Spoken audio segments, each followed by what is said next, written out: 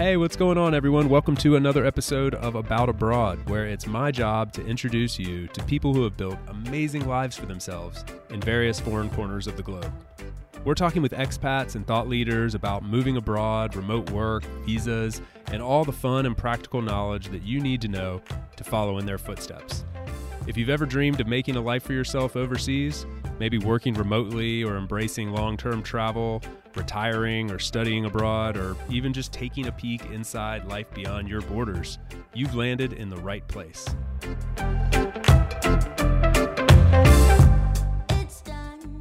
As we all know, modern teams require modern solutions, and a pain point for many distributed teams for many years has been related to things like company credit cards, budgeting, and expense tracking. But this has all been solved by the team over at Ramp. With Ramp, I can issue virtual or physical company credit cards for anyone on my team in just a few clicks. I can actually assign those individual cards their particular limits and rules and track expenditures seamlessly, all in the Ramp system. You can assign as many cards as you'd like, pay for transactions around the world in multiple currencies, and manage your budget all in one place. I really do think Ramp might be my favorite new tool to emerge in the past few years, and I have no idea how I'd work without it anymore. Create an account in minutes and get a free $500 Ramp bonus when you spend your first $1,000 via the About Abroad affiliate link in the show notes. My guest today is my good friend Anthony Cavallese, who joins me for a rare in-person interview here in Italy. About a year and a half ago, he joined me here on About Abroad to talk about the process that he was going through, which is called citizenship by descent. He is moving from the US to Italy to try and obtain an Italian passport. Now, fast forward to today, he has gotten that passport and he's actually helping other people go through the same otherwise painful process that it can be to go about getting one of these. So we shared a lot about what he's experienced. We also talked about some of his favorite places in and around Italy and some of our shared travel experiences from around Europe. This was a lot of fun. We really enjoyed catching up and going over some of the practical information that's needed, but also just talking through some of the pros and cons of living abroad.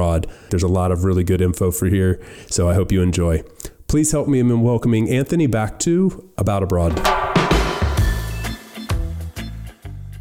Dude, so good to see you again, man. This time actually in real life, which is pretty awesome, and literally I believe it's the first time that I've ever done this. This is incredible, and I just like to take a moment to look out the window and see like where we are. This is amazing. It's so beautiful here. It's epic. It's not what you think of when you think of Italy, right? No. Like this isn't the stereotypical scene. I think people, when I was growing up, dreaming of coming to visit a place like Italy. I mean, it's up there at the top of the bucket list. I thought about Rome. I thought about Venice. I thought about that Mediterranean architecture. Sure. And here we are. I mean, people, for those listening, like we're sitting up here in the Italian Alps, looking out at what might as well be Austria or Switzerland. Yeah. And if you look at the food, you would think the same. If you didn't hear people talking and see the language of the signs, you might think we're in Austria or Switzerland or southern Germany. It's so cool. There's nobody lounging on the beaches in Speedos and like people flinging pizzas everywhere. And slightly different. We're very far away from Sicily. Actually, it's funny. The other day, I mentioned Sicily because I met a couple that had just driven from Sicily all the way up here. They did this every year. They live down in the south side of Sicily, and they're probably a couple in their Italian couple in their 60s, and they do this road trip every year all the way up here to the north, to the Dolomites and that area, and just to enjoy and appreciate their country and the diversity that they have. Yeah. For them, and I guess that's the equivalent of doing the Route 66 in the U.S. Yeah, exactly. It's wild what you can experience in Europe as a whole, but I mean in this country, I think the diversity, in my mind, I don't know, I'm just shooting off the cuff here, but I think it's perhaps the most diverse country in Europe. It is incredible. It's mind blowing, and I like to bring up numbers because I'm an engineer, but Italy is 75% the size of California by land mass. And now that you've spent some time here, you can see that is insane considering the diversity of the food, the diversity of the language, the fact that people, in the South don't understand the people from the North. I mean, it's just hyper localized, hyper regionalized. Everything is insane. It is not anything I knew before moving here. It's incredible. How long have you been here now? So I made the leap in March of 2022. Okay. I spent most of that time here with some time back in the States to see family for holidays and a little bit of time in other European countries. But Italy's been my home base for almost 2 years now.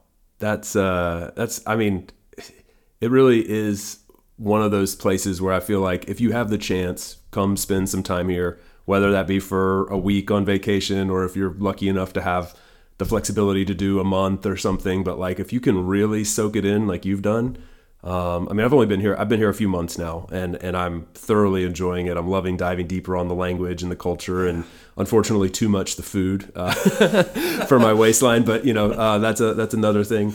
But like, I could see how this could be a place where, you could settle down and just live a very fulfilling life.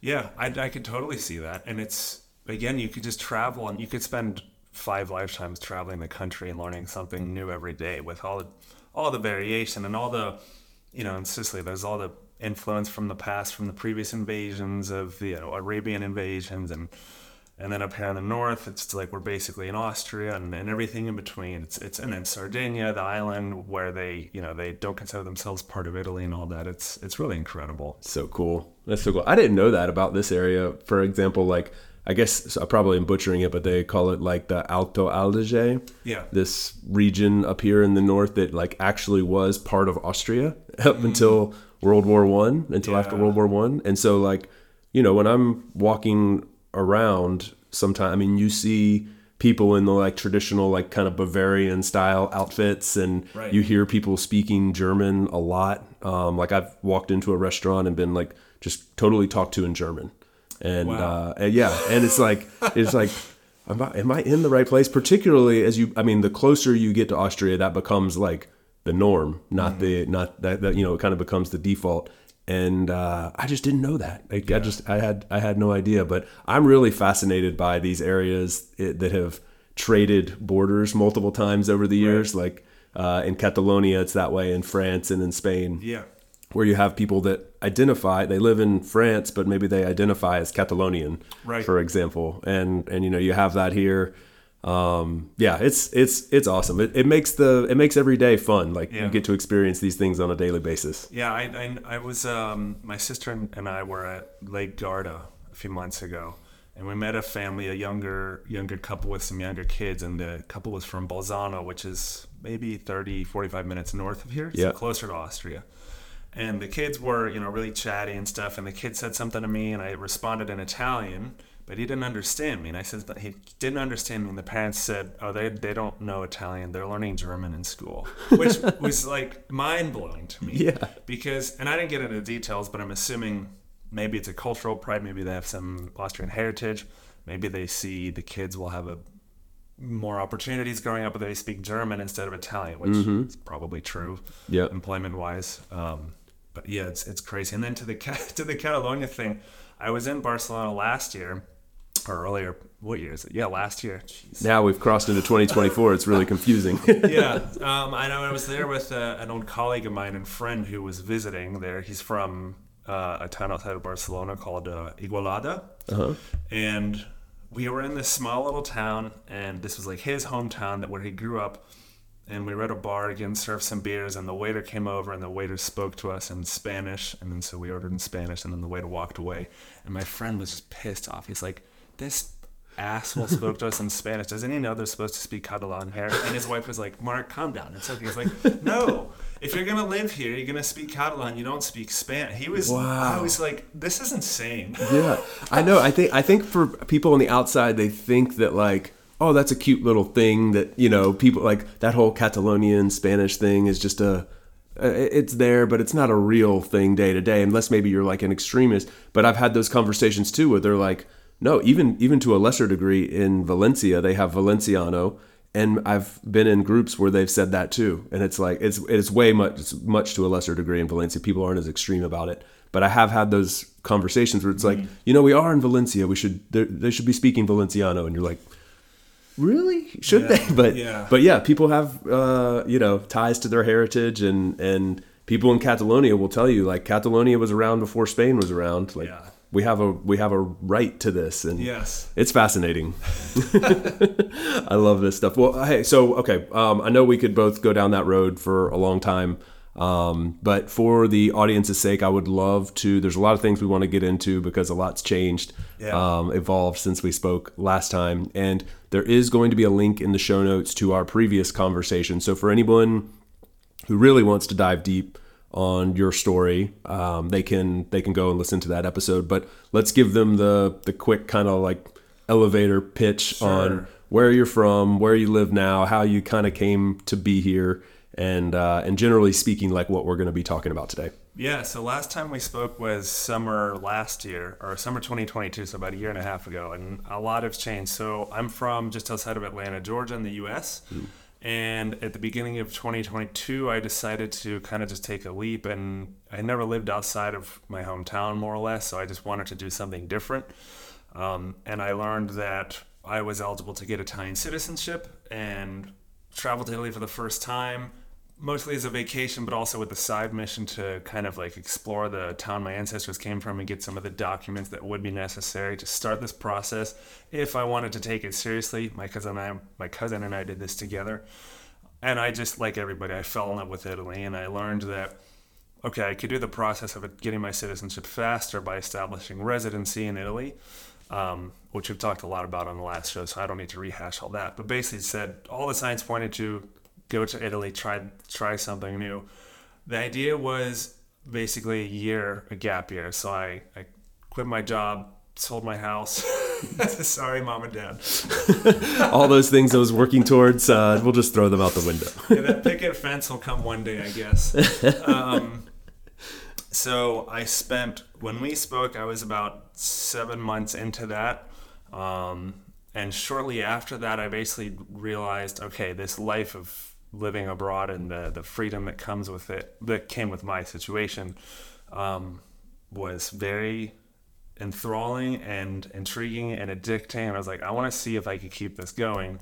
And I just, I developed this passion for Italy travel. I traveled to all 20 Italian regions and just got to dive deep. And obviously, because I did the Italian citizenship process myself, I started kind of helping people do that on their own. So now, fast forward to now, what I have are two businesses, one of which is Quasitaliano, which if you go to quasitaliano.com or italytravelhelp.com, which is much easier to type. I learned that branding matters a lot, and it's good to have an easy to access domain. They didn't teach you that in engineering school? They didn't teach us that in engineering. It's like, damn it. And that focuses on Italy travel. Basically, I write a bunch of articles about like culture in Italy and travel tips for Italy and specific recommendations for the cities. And I'm slowly building that catalog because I'm sitting on a lot of material, and it's a lot of work to publish all that. And then I do a lot of stuff on Instagram related to that. That's one business. The other business is Become Italiani, and that I have a business partner, Christina, and we help other people get their Italian citizenship through the Italian citizenship through descent process. So most of our clients live in the U.S. We cater to American citizens because that's the side of the process that we know. So we basically help people with getting all the documents that they need to fulfill the requirements of the Italian government to get their citizenship through descent. And most of our clients are applying through consulates in the U.S., so not the route that I took, which is through Italy, although we do have a couple that are doing that, actually, right now as we speak. Okay. So it's a total change from where I was before, which is, it was just going to be, it really was just going to be a year off and enjoy it and then, go back to engineering life. And I'm still going to keep that in my back pocket. I'm not going to let my license expire and all that, but I love what I'm doing now. I love helping people. Christina and I think we make a really great team, and we kind of have like a family approach with people where we do video calls with all of our clients before they come on as clients because we want to meet them. We want them to meet us because, we're going to be working together. We're going to be in your lives for a while. It's a long process, so we want to make sure that people can get a feel for us. So we like bringing the personal side to things, and it's been really interesting. I've learned a lot along the way in terms of starting your own business and that sort of thing, and it's just any way I can still be attached to Italy culturally, linguistically, and helping people out, and with the travel side of things, helping people enjoy their vacations in Italy. I get a lot of fulfillment out of that. I can relate to you on so many subjects there. I mean, I also do some like consulting, I guess I'd call it, in this space, not particularly for any one program or visa or something like that. But, when people reach out and they say, hey, I'm trying to essentially in some way or another do what you've done, move abroad, spend a year there, change my whole life up and just completely immigrate to another country, whatever it may be. And, I'm not sure where to start. Could you give me some guidance? I think like you, we can relate on this. Like when you are just getting started in this, it's very overwhelming. There's a lot that you don't know, and you don't even know the right questions to ask. A lot of times maybe you don't even have a place that you want to go. You're just like, I just want to go do this. And so there's so many moving parts, and just to have someone to guide you through the process on any level is extremely helpful. I've found even just having conversations. I did that when I started moving abroad. I just started reaching out to people who were doing it, like, can I just pick your brain for a little bit? I'm happy to pay you for your time, whatever it may be. But, I just need to know even just the right questions to ask. And then I think when you get into any sort of a like very formal visa or certainly citizenship by descent, am I saying it right? Is it citizenship by descent? Yeah. Citizenship by descent program. That's going to get bureaucratic and technical and heavy quickly. And if you don't have someone that's walked down that path, I think you're going to be slamming your head against a wall.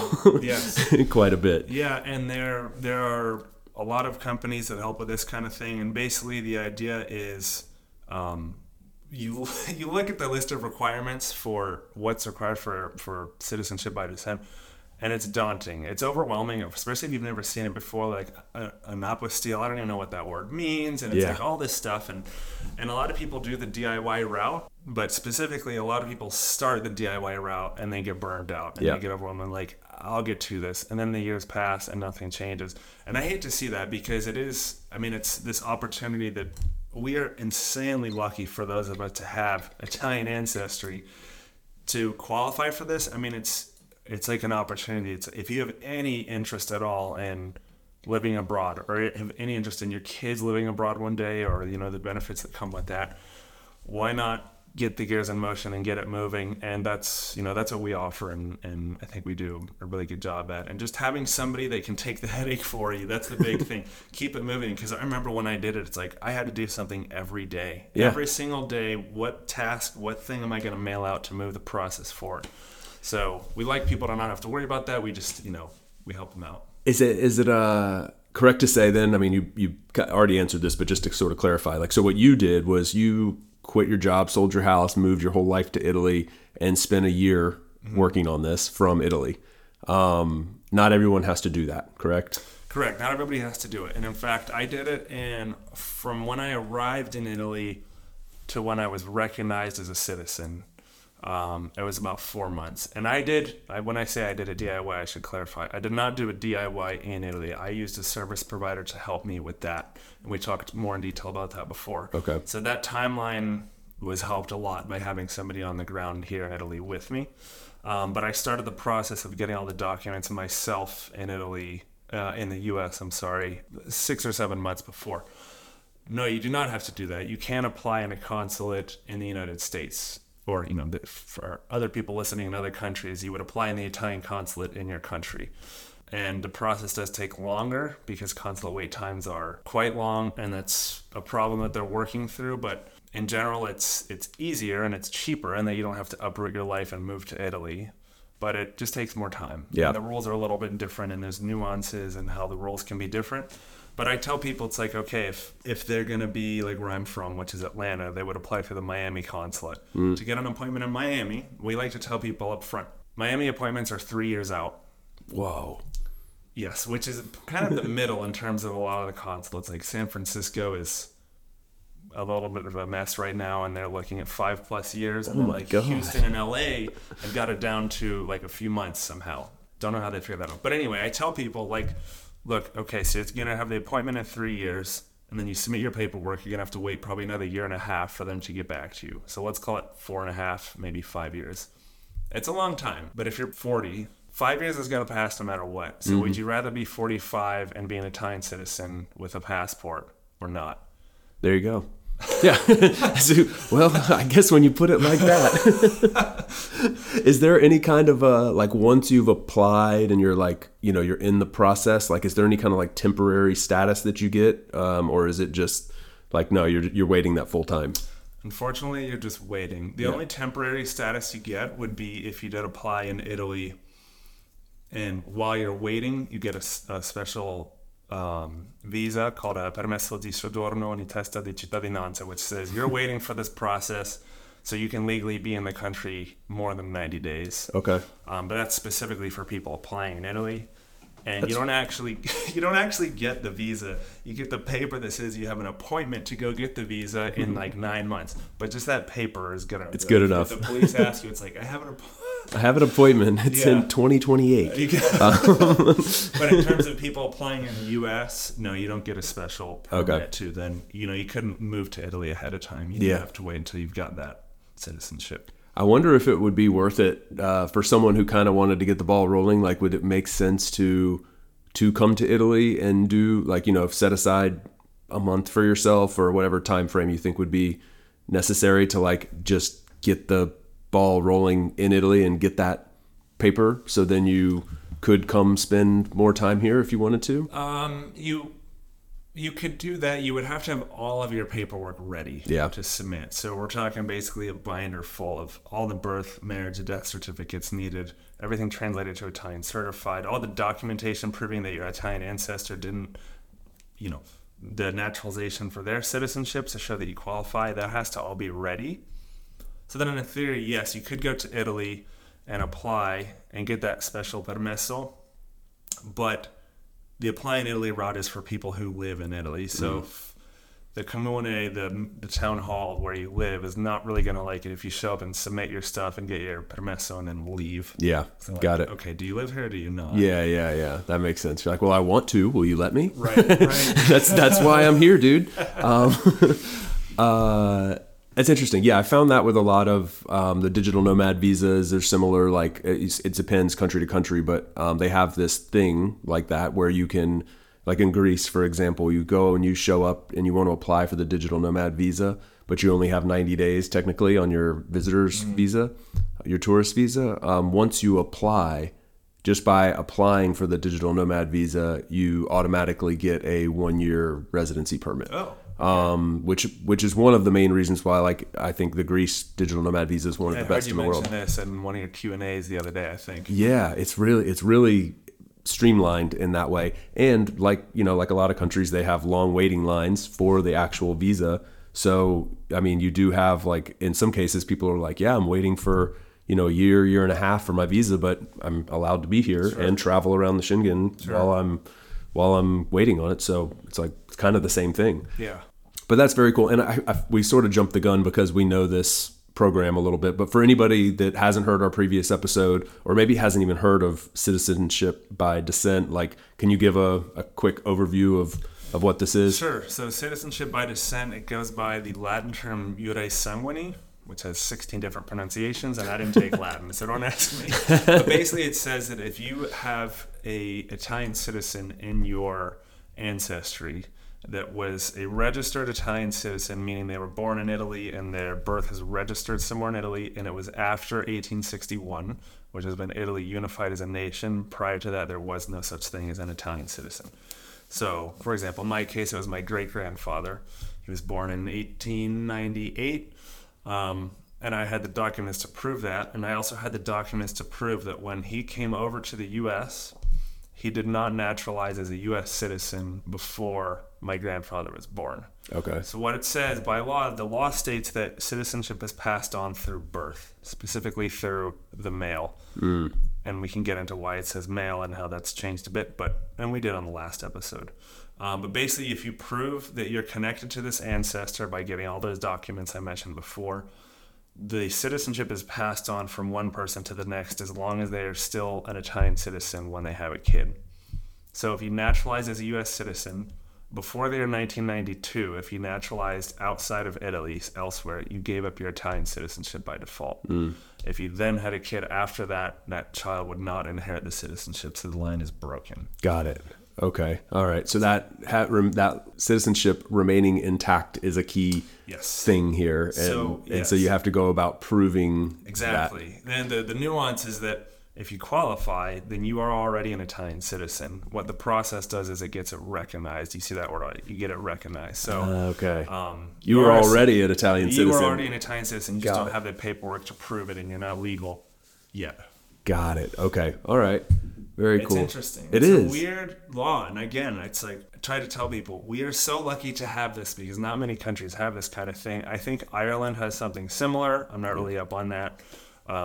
I think France does too, but they go up to a certain generation. And that's the other thing people ask, is there a generational limit? There is no limit. It just has to be after 1861. So great is probably out. Yeah. Hungary has one, I learned recently. Hungary has a program. Yeah. And I think they want to talk about it more. Like they're eager to get more info out there because people don't know. I mean, I didn't know.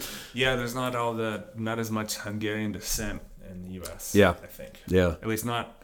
Italian Americans are very proud of their Italian heritage, so they can't help to mention it. It's like they do CrossFit. They just talk about it all the time. Yeah, exactly. I mean, I think it's funny because I believe I recall from our first interview, like you joked about that a little bit, how it was like in your family, like people would say stuff like about being Italian, but it's like, I haven't even been like. Yeah, it's you've learned. I could go on a whole other rabbit hole about this, but I've learned a lot, like about living in Italy now and growing up. How many times I just carelessly said, "Oh, I'm Italian. We're Italian," but I'd never been to Italy. Didn't speak Italian. Grew up in the southeast of the U.S., so pretty far removed from the Italian-American zone that my family went to in New England. Yeah. So I even had less of a right to say it was Italian. Like, I was about as Italian as a DiGiorno pizza, like, at best. I've heard people do this with all kinds of nationalities, though, right? They're like, it's because I'm Irish. I'm like, what about you's Irish? Like, Exactly. Well, my great-great-great-grandfather came over and lived in Boston, but I live in Mississippi. And, I love Dropkick Murphys. Yeah, exactly. But there is a big sense of pride in Italian Americans, which I think is a nice thing because you don't see it that much in other subcultures in the U.S. Yep. So, while it's easy to poke fun at them for everything that they, they kind of make themselves into caricatures of Italian and they don't really realize it, but like it's coming from a good place. So if you spend enough time on Instagram, it's just or watch Jersey Shore. Jersey Shore. It's like you look in the comments and it's like, Italians and Italians Americans just having it out like, you're not really Italian. Yes, we are. The best Italians left Italy and all this stuff. It's like, guys, let's just, have a pizza, New York style or Napolitano, it's fine. It's all coming from a good place. I love it. I do love it though, because there is something really strong about that. This, there's hundreds of countries in the world and nationalities and people who have, come from different places, and there's probably a dozen of them that we think of when we think of these like subcultures that have these really, really strong ties where people say that, like my family, I'm not Italian, but I have some Swedish in me. My dad's grandparents came over from Sweden. I don't think ever once in our lives we've been like, oh, that's because we're Swedish, or like, oh, we're having our traditional Swedish meal tonight. Like that just hasn't popped up, and it's totally a normal, expected thing. When it comes to a country like Italy, for example. And there's lots of reasons for that, historically and culturally and whatever. But because of all those reasons, we have what we have here, and it's one of those places. Yeah, it's funny. And the Italians bring it on themselves, not in a bad way, but like they are so idiosyncratic with all their hand gestures and the way they're so passionate about everything and how much they care about food, which is good, but it brings with it some quirks. It's like, they bring on some of the silliness and the caricatures that come from it. Totally. I've really enjoyed that. That's been a fun part of my experience here. I'd spent a lot of time in Italy prior to this several month stint that I'm doing right now, but always on quick-ish vacations. A week or maybe 2 weeks or something. Like it was never like I'm settling in here and gonna kind of get to know the people and try to learn the language. And it's just been one of the more enjoyable places that I've been to, for those reasons. Like, I mean, the people are very warm and friendly, and I obviously, you love the cuisine and the history, getting to know some of these off the beaten path locations that are not your stereotypical Italian destinations. Sure. That aren't overrun with tourism. That is a thing that's kind of pained me in the past in different parts of Italy, where it's like, dude, this is beautiful, but I mean, it is just like Disney World, so getting away from that and just being in like kind of a normal place and learning the language some and stuff, it's been extremely enjoyable. And like I can see like La Dolce Vita is a real thing. It's definitely a real thing. They are experts at just hanging. Yeah. They hang so hard. Yeah. They hang hard, man. They something, or this is a random stupid little thing, like doesn't have any any importance for the purposes of our conversation here, but a really funny thing that I've noticed, because I started looking for like midterm housing rentals, something alongside or something other than like a short-term Airbnb. So I started looking for places to live in, and I noticed that there's almost always a sofa in the kitchen. And this was such a weird, like when I first started looking at this, I was like, this is so stupid. Like, why would I want a sofa in my kitchen? Like, we want like a living room to hang out in. But this just became the norm. And so I don't know if you have the actual answer to this, like why that is the case, because I've never seen that anywhere else. Well, that's like a standard. But anyway, we've, at least in our minds, we've come to realize, like, because you hang out in the kitchen a lot, like you cook a lot of meals. There's like the kitchen's kind of the center of the home, not the living room and the fireplace. And so anyway, I don't know. It's been a funny little thing. It's funny. I've never made note of that, but I've seen it. Yeah. And now I'm thinking of in the Rolodex in my head of all the examples. It's like, yeah, that was one. Yeah, it's true. A lot of sofas. When you said they're really good at just hanging out, that came to my mind, where I was like, yeah, I mean, maybe that is just because you hang out in the kitchen a lot. But no, those little idiosyncrasies about all places are just so fun for me. In Spain, something I came to notice, which actually would be interesting to talk about, because I know, I lived in Spain for many years. You just took a trip there. But in Spain is like all about the terrace in the sun. Like everything's kind of positioned around like, yeah, we got to be on that terrace at that time, because that's when the good sun is, or that's when you'll have good shade, or whatever. And then like almost all the houses, like it's very normal to have some kind of a terrace, and that's where you spend a lot of your time. And when I first arrived to Spain, I remember thinking like, you guys talk about your terraces a lot. Like this is and we're like, okay, yeah, we got a balcony, whatever. But, like it's such a center point of conversation. And, it's just, we tend, like, there are small things. This is where you hang out, and this culture, that's part of it. And other places it's different, but that's funny about the terrace, because you think back to the US and how many like attachments we have in our homes that we just don't really think about, don't even appreciate. We have terraces, or we have little patios, and it's like we have all this nice expensive lawn furniture. It's like, yeah, we don't really sit out there. Never. A European would look at it and be like, this is so great. Why aren't you enjoying it? Yeah, you have your front porch, and then you have your side yard, and then you have the back deck, and then you have the fire pit down below, and then there's the gazebo over there. Like, right. Dude, how many? Like, we have 7 sitting areas before we even get to the actual dining room and living room. But this is only our second home. Yeah. Yeah. We'll be right back to the show after a quick break for a note from our sponsor. This episode is brought to you in partnership with my friends over at Lamont & Co. If you're planning a retreat, offsite, or group gathering of any kind this year, I highly suggest tapping into their extensive knowledge and experience to help you find the best possible venue for your event. I work with Kim, who has become my trusted advisor when it comes to planning any event around the world, and she's literally saved me hundreds of hours of work and has located venues I never would have found on my own. She even provides me with budget breakdowns and cost estimates for each each location I'm interested in and negotiates contract terms on my behalf, all for free. If it sounds too good to be true, I thought the exact same thing at first, but I can assure you this is the real deal. Lamont is paid by the venues, not by you. So there's no cost, risk, or obligation here. So do yourself a favor and contact Lamont via the link in the show notes when you're planning your next group, retreat, offsite, or gathering. Before we dive back into the rest of the interview, I have a small favor to ask of the audience. If you are enjoying this episode and getting some value out of it, then please follow these very simple instructions. Step 1, pick up your phone. I'll give you a second. Step 2, leave a 5-star review for About Abroad. That's it. That's all I'm asking. It takes about 2 seconds. Of course, it is completely free to you, and it is the best possible way to support myself, the show, and everyone working on About Abroad behind the scenes. The funny thing is that there are thousands of people tuning in to this show every single week, but we are very likely to only get a few reviews by industry standards, and reviews are the most impactful way that you can show support for the show. So if you have the time, please do so. And either way, I hope you enjoy the rest of this episode.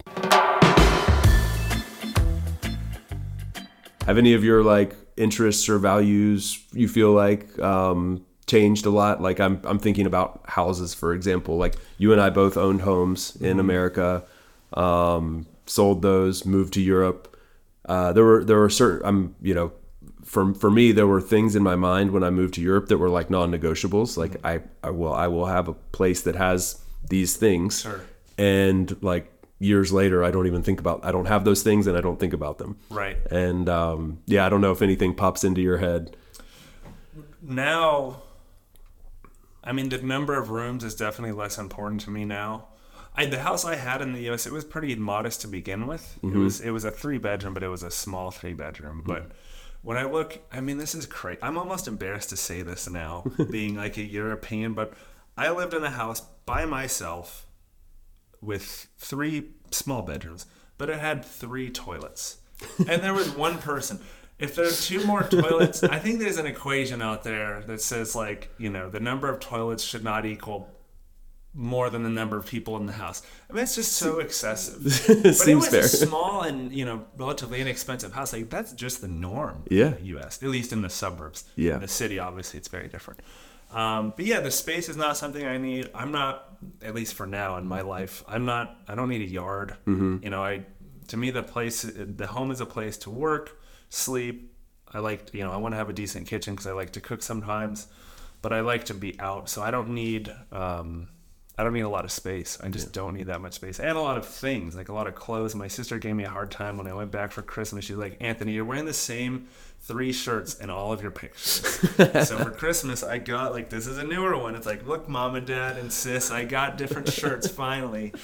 Thank you. But yeah, my wardrobe is so small and it's fine. Yeah. Life goes on. We're doing all right.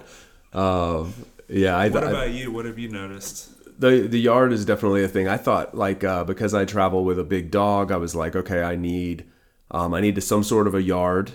So probably a ground floor unit, yard, place to keep outdoors sorts of things. Like I knew we'd be using bikes a lot. So I figured, I'm going to need a garage of some sort to keep my bike in.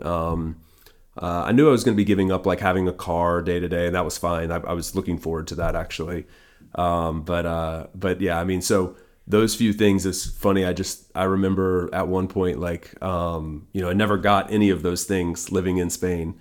But I would remember specifically carrying my dog and my bike down the stairs in my apartment building, going outside one day and just being at one point I thought could not live in a place that would make me do any one of these things, much less all together. And I was like, now I do it daily and I do not think anything about it. So that's funny. Yeah. One thing I have noticed, and it's not that my value changed, it's just that the situation changed. So in the U.S., I was always thinking about, because I play music, I play acoustic guitar. It's a very loud style called gypsy jazz. Not going to get into it. But in an apartment, people can hear on the other side of the wall, and I don't like to disturb people. So when I had a house where I wasn't sharing walls, that was great. Here in Italy, in places with older construction, you're sharing walls, but the walls are 9 feet thick. Not really. Yeah. They're like 2 feet thick. They're just solid stone. Like you can't hear anything on the other side, so I don't have to worry about that. So that's okay. nice. That's cool. Yeah. I like that. I saw some on you mentioned your Instagram earlier, and people will put that in the show notes too. People should definitely follow along for just to enjoy the fun videos you put out there, but also like the very practical info about for anybody that wants to travel to or move to Italy. But I saw some images where I think you were playing some gypsy jazz down in the streets in Spain, right? In Spain, that was awesome. I met this guy from the UK who was playing that style music out, and you don't really see that music out much because it's kind of niche. And I saw him. I was like, dude, I have my guitar here. I'll be here for 2 weeks. Let's get together. So we got together and just played out at some cafes, and it was great. It's like I have to like pinch myself that this kind of thing was possible and that now I'd be doing this. It's just incredible. I mean, the things that happen when you travel. I heard the story of your wife side hustling now as a traffic director in Albania.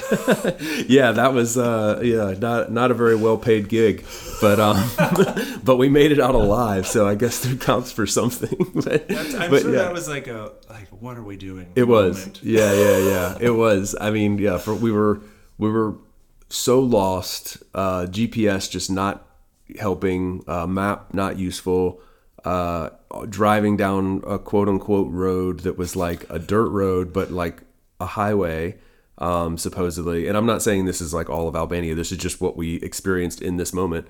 And then we get to like the end of the road where it merges into a exit ramp, like in the middle of the exit ramp, but the exit ramp is like a straight up 90-degree turn or 45-degree turn. So we have to make like a U-turn basically onto the exit ramp off of a dirt road as traffic's like flying by, which is like, what do we do?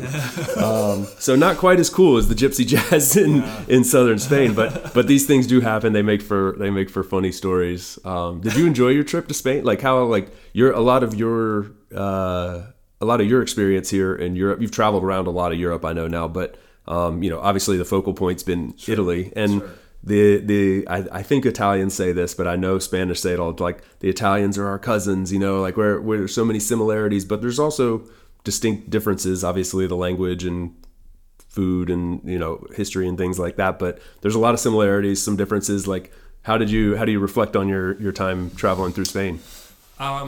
It was really amazing. I love Spain now. So I went to Barcelona, Valencia, and Malaga. Mm-hmm. Those are where I stayed.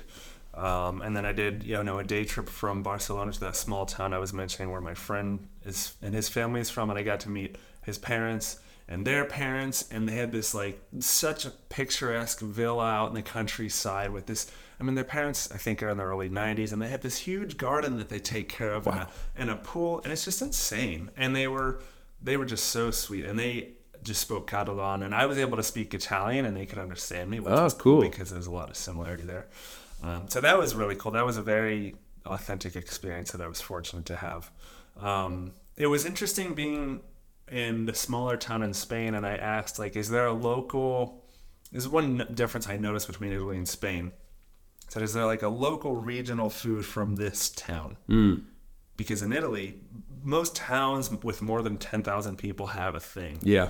And I didn't see that in Spain. I didn't see where like that a local thing. So that made me notice more like Italy is kind of different in that way, where it is hyper regionalized. I noticed something.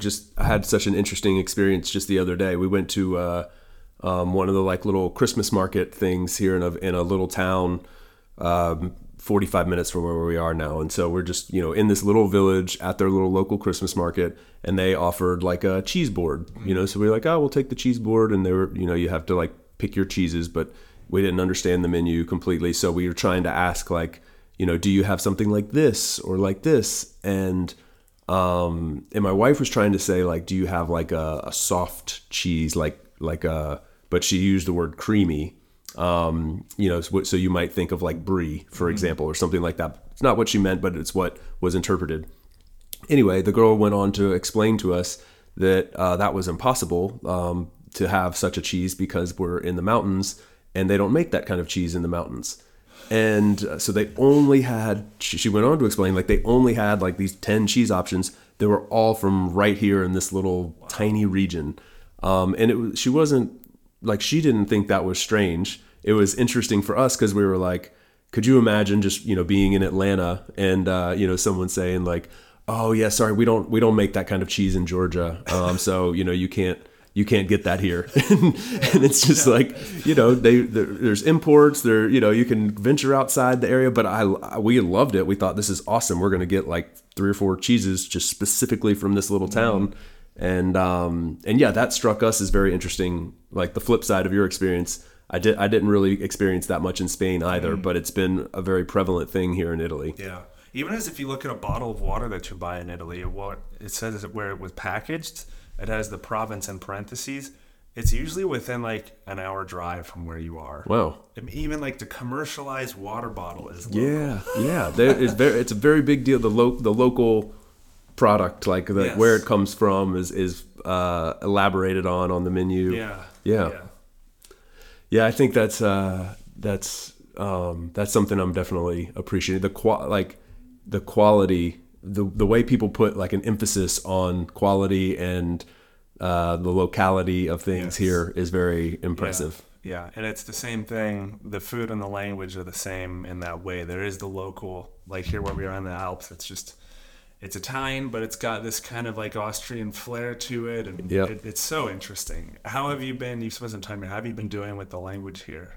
So I'm taking Italian classes. So like twice a week, just for an hour, go in and just meet with a teacher. And I've shared this on the podcast before, but I love the podcast Coffee Break. Yeah. So I've been listening to Coffee Break Italian. I've used it for Spanish and German, and that guy's brilliant. Mark, I think is his name. Yeah, he's insanely good. Like I don't know how the guy does it, but somehow manages to speak dozens of languages and articulate how to learn it for someone else. So I listen to the podcast. I do a little bit of classes, and then of course like I do speak Spanish. So there's a lot of cognates and words that flow. I mean, I've definitely found it easier to learn a bit of Italian because of speaking Spanish. However, I thought it would be easier. Like I thought it would come like so much more natural, and I'm finding like I'm also just not good at languages. Like this isn't like a strength of mine. I enjoy learning them because it's fun to be able to communicate, but it's definitely not one of those things that I just naturally get. Right. So anyway, thought it'd be a little bit easier than it has been. But I'm able to get by. Like for anybody that, for anybody that has a fear of traveling in Italy because of the language barrier, I think you can go to a lot of places where it's a lot harder. Like, I think people are generally warm, welcoming, easy, even if they don't speak English, which often someone does speak a bit of English. Then, and I would say more so than in Spain. That's been my experience. Like you get more English here than in Spain. So yeah, it's like language hasn't been a problem. Yeah. And it's such a fun ride to learn a language and be somewhere. I mean, I've learned too, traveling now, is I get such a rush out of when you are actively learning a language to go to a town where you're the only person that speaks English in my case, and just making your way and just trying to talk to locals, and you go to a bar where people are a little warmed up and you just start talking to somebody, and it's so much fun. I didn't realize the unlock that it would have in my life. I wish I had started when I was younger. I'm not really a language person either. Yep. I feel like I am now. Not that I have a gift for it. I just really love it. But it's just to immerse yourself that way. Even if I'm not perfect at Italian. Yeah. I'm not native, and they can tell right away because the pronunciation in Italian is so precise. Yeah. That they can tell. They know, but they appreciate it. And especially if you're in a smaller town, they appreciate, like, what is this American doing here? Why are you in this town? Yeah. They're like, our town is a dump. They don't say that. Yeah. Like, why would you come here and not somewhere else? And then if you speak Italian, they just love it. And then they want to hear your story. Like, what are you doing?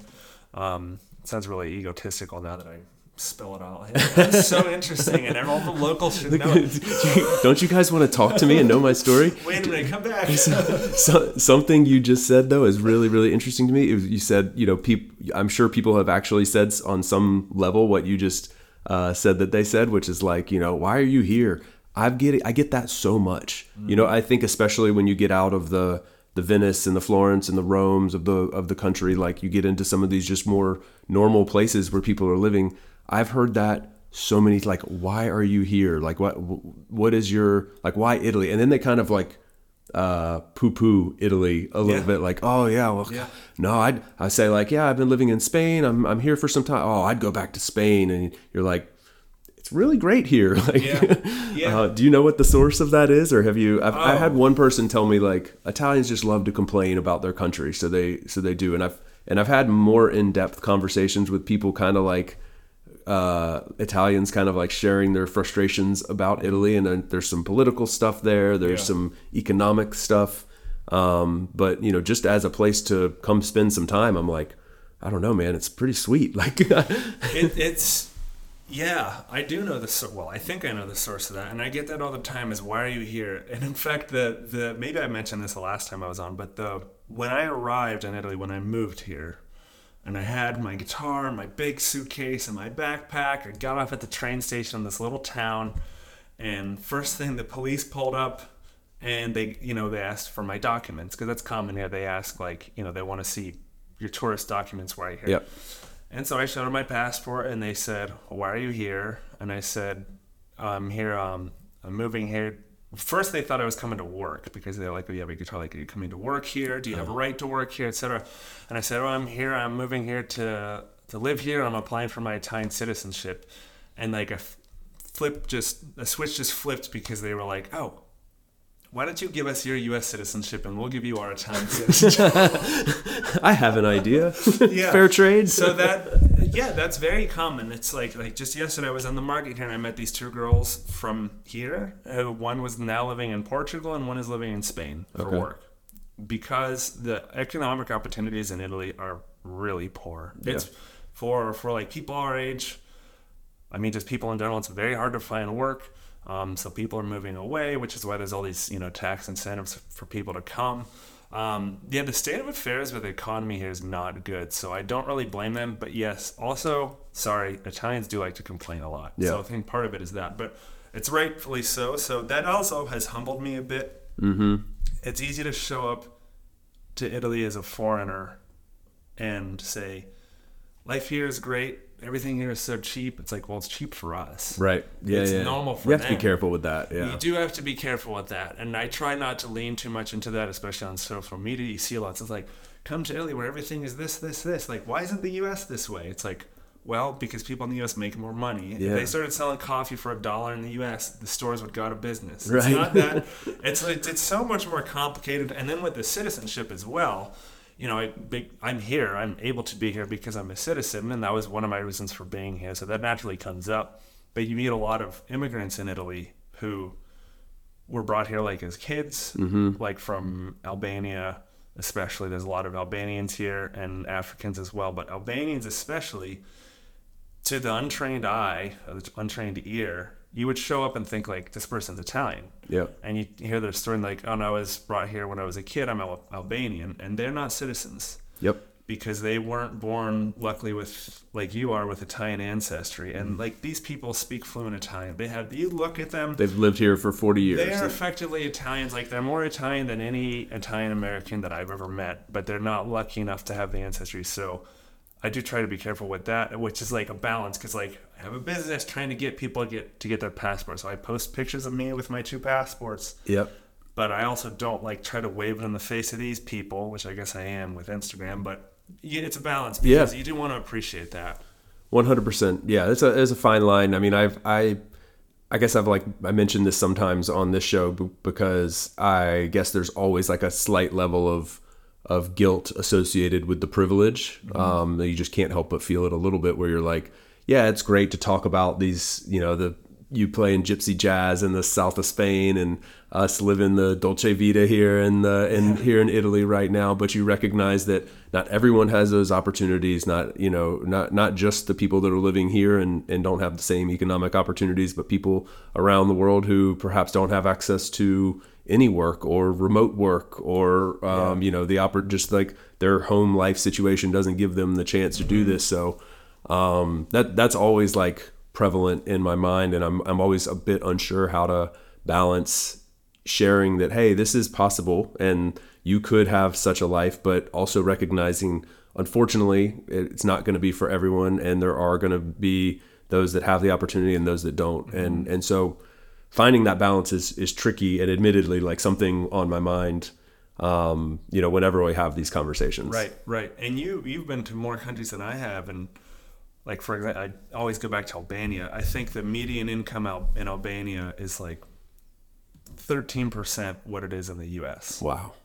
And you've been to Albania. Did you feel, when you're traveling around and going to places, did you feel that disparity? Yeah, I mean, there and in a lot of countries, I have definitely felt like it would be easy without the self-realization, the part of the conversation we're having right now, without that being there on your mind, it would be easy to fall into the trap of, without even attempting to, flaunting that. Yeah. And just like very basic decisions that you make in a day-to-day, where you eat, where you're going to live, paying for the extra service that, because you don't have to think about it because, it's $2 or $5 or whatever. It would be very easy to fall into that trap. And I remember just like early on when I was first looking into long-term travel and living abroad and stuff, like the first people, the algorithms work the way they work. The first people that pop up are often those people flaunting those kinds of things and are getting lots of clicks and stuff. And I remember just immediately being disgusted by it. Like, I never want to be that guy. Right. And in my first, I moved to Ecuador for 6 months. Oh. Early on in my like transition to this type of lifestyle. And I unfortunately met like a lot of people that fell into that trap. I'll never forget, like in particular, a guy telling me like, someone said, yeah, I mean, here, you can have lunch for $5.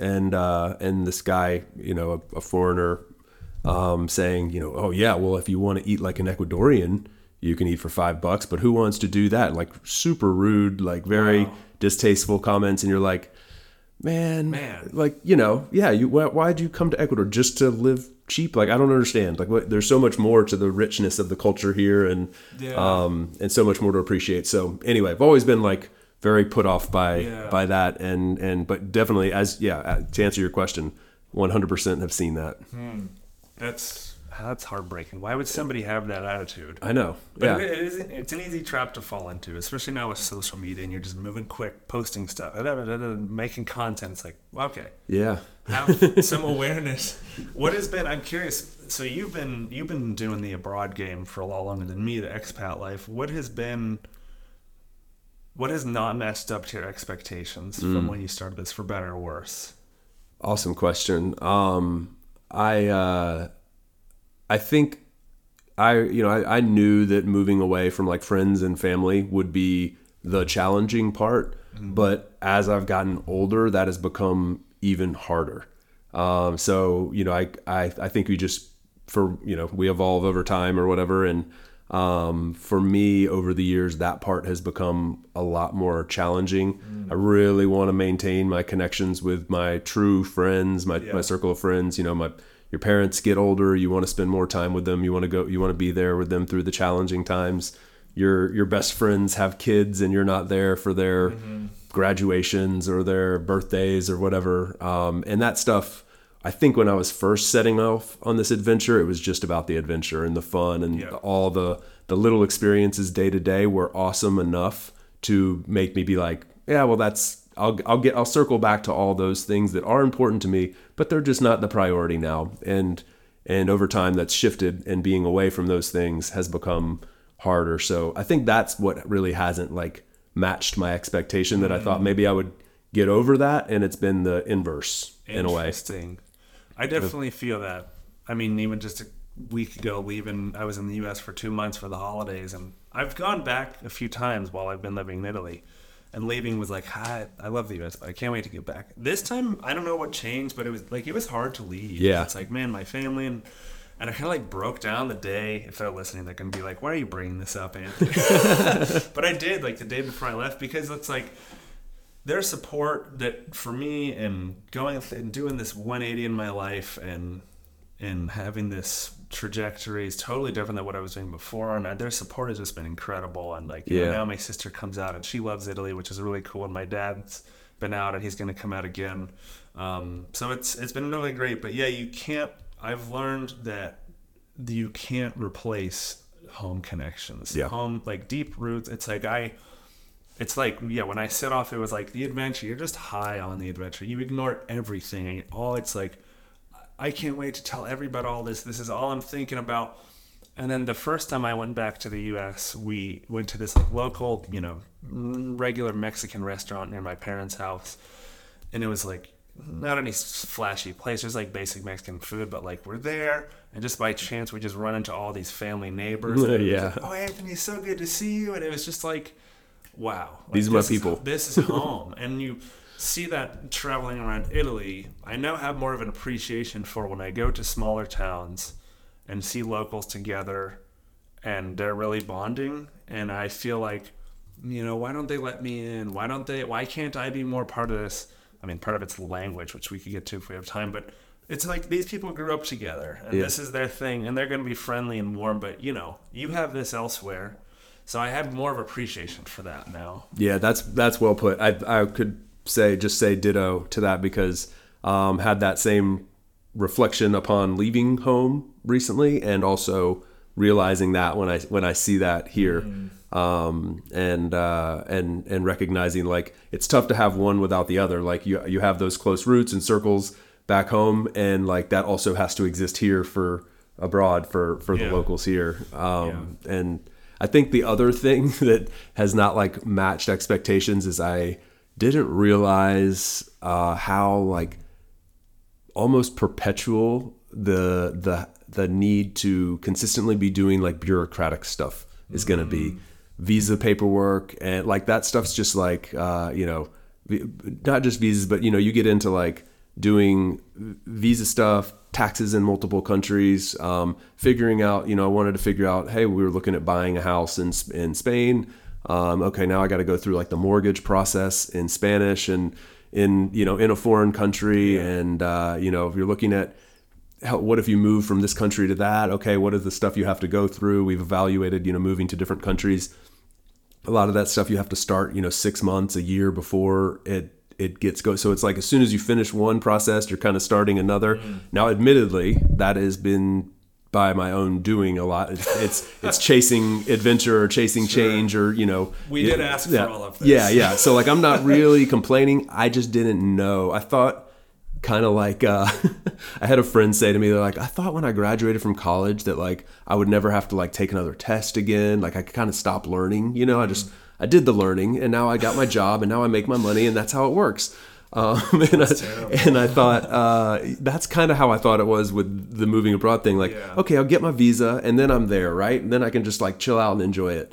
But that stuff is sort of perpetual, and comes with being a foreigner. It's also given me a ton of empathy for people, you know, like you and I grew up in the U.S. We have a lot of people from third countries that have come to live there in the U.S. and they have to battle this stuff in English and you know, not speaking the language often and fighting a much steeper uphill battle than you or I have. So yeah, those are two things that really jump out at me. Did you find that with spending so much time in Spain and now some more in Italy, with the language, have you guys been able to connect well? Because I guess what I'm saying is, yes, I speak Italian. I learned a little bit before I had a head start. So I can talk to strangers. I have friends with whom I only speak Italian. But I have found that it's like I can't have conversations at this depth that we're having right now. Yeah. And that I miss a lot whenever I have it. I'm like, oh, wow, this is great. And you do miss out on that. And it kind of, have you experienced the same thing? Because you spent more time in Spain than I have in Italy, so you may be past that. Yeah, it's funny you mentioned I have friends that I only speak in Italian with. Like that's how when people ask like, "What's your level of Spanish?" I'm like, I don't know what it is technically, but like I have Spanish friends that don't speak English, and we have like real in-depth conversations. But 100% they have a cap on them. Like I can't. The big thing I think is like humor. and like sarcasm and jokes and things like that. Like you just don't have the right way to express it, so you're missing a big part of your personality. Yes. And I'm obviously very funny. Clearly. So I've been people can't tell, but I've been on the floor this whole time. yeah, just laughing. So much.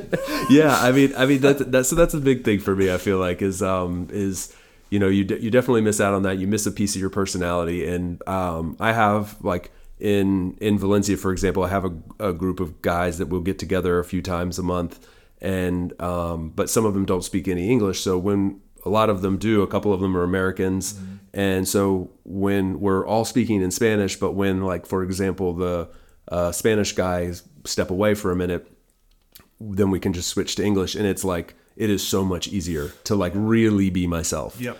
And it's like, driving with the e-brake just like slightly on or something. That is a great way to put it. It's can't like, get up to full speed. Yeah. And I think that, they say like laughter is the best medicine. Mm-hmm. If you go long enough without getting the full experience of that with other people, I wonder what that could do to somebody. Yeah, it changes you. It's just not, laughter is so much a part of our dialogue, and to not totally be able to have that with somebody, it's tough. But man, I still get, it's still a high when I can talk to Italian people, or just like sit at a table with Italians and just listen to them, because it's so, it's like a song, and it's like, wow, they speak so much differently here than where I live in central Italy. And it's like, it's a never ending, every time.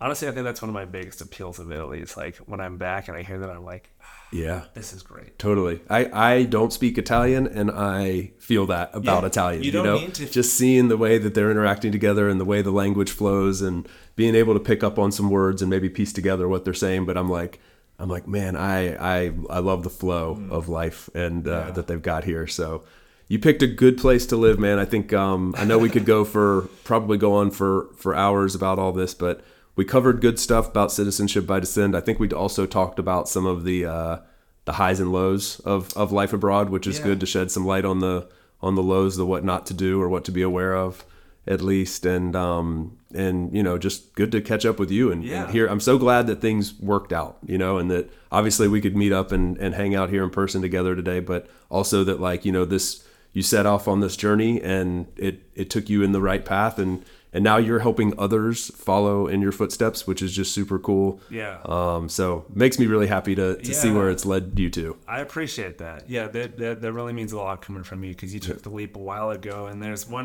there's one thing I could say to people is like, I still haven't figured all this out. I'm still, it's always a journey. But like in terms of just taking a leap, I made a reel a few months ago where it's like about like taking a leap on Instagram, and whether that's like moving abroad or like starting a relationship, ending a relationship, getting a new job or something, like I love seeing people like do something kind of risky. And now after I've done this, I feel like I have more of a tolerance for risk. And it's like, there's always that thing you wanted for years that's bubbling up in your head. I love to see people just do it. Yeah. It's like, somebody that if they're in a job that they've been at for 5-10 years and they're just comfortable, and they have the money to quit.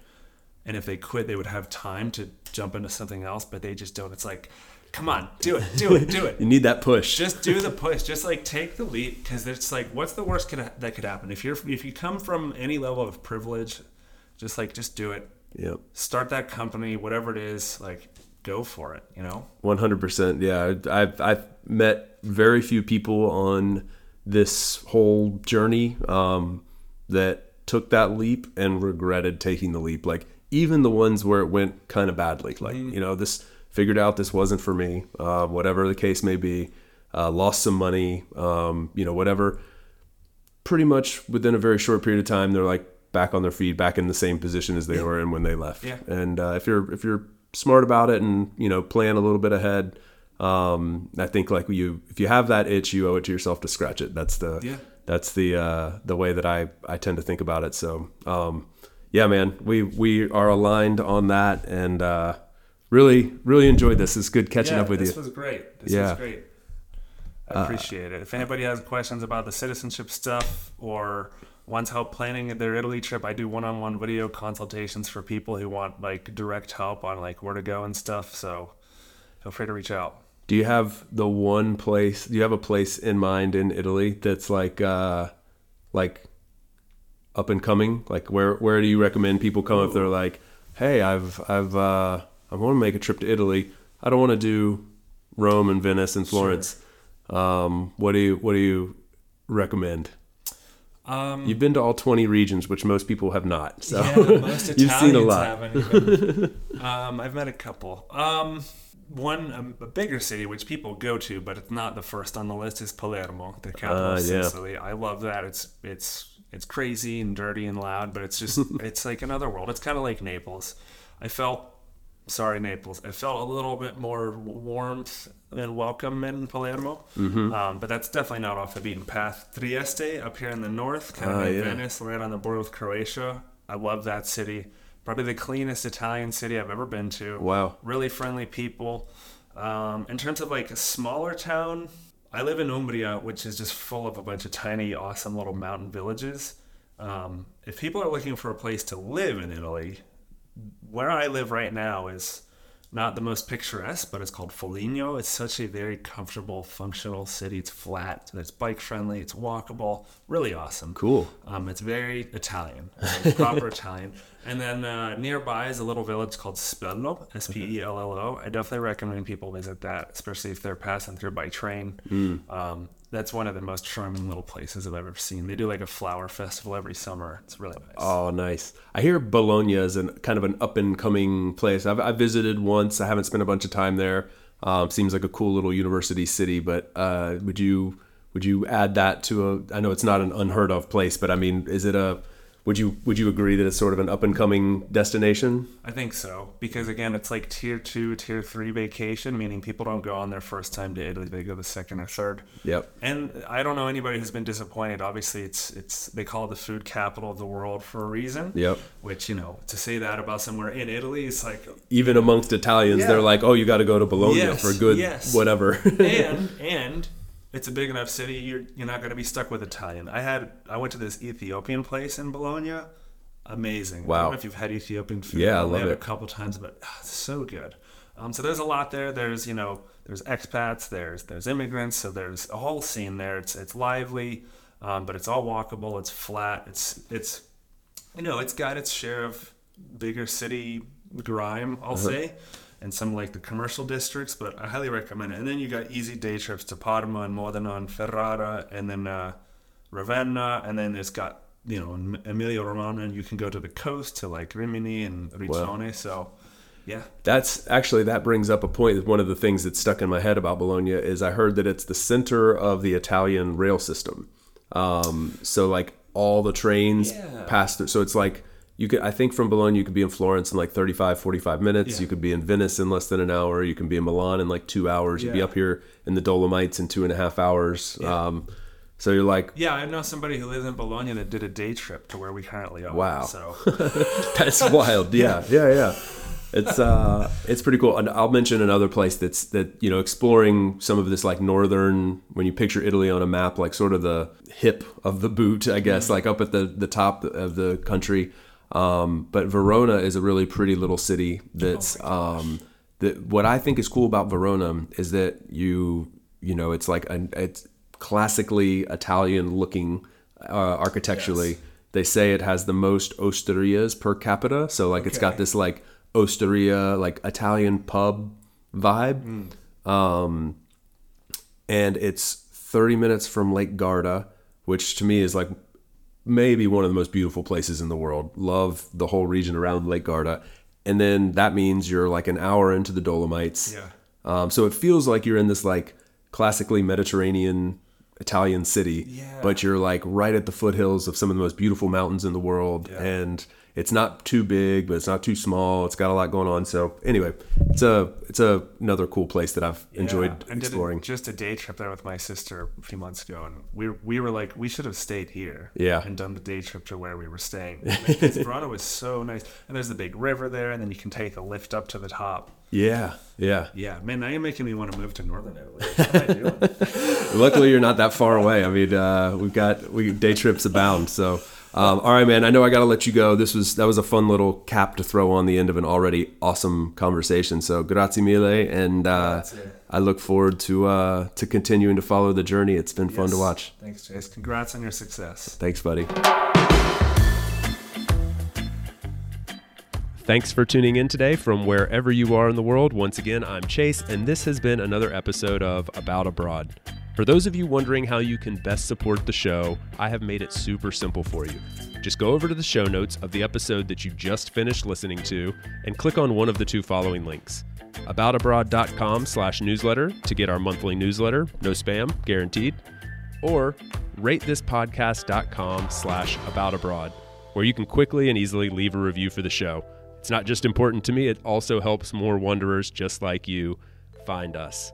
Finally, don't forget to subscribe on your podcast platform of choice, and we will see you again next week. Thanks again. Hasta luego, amigos.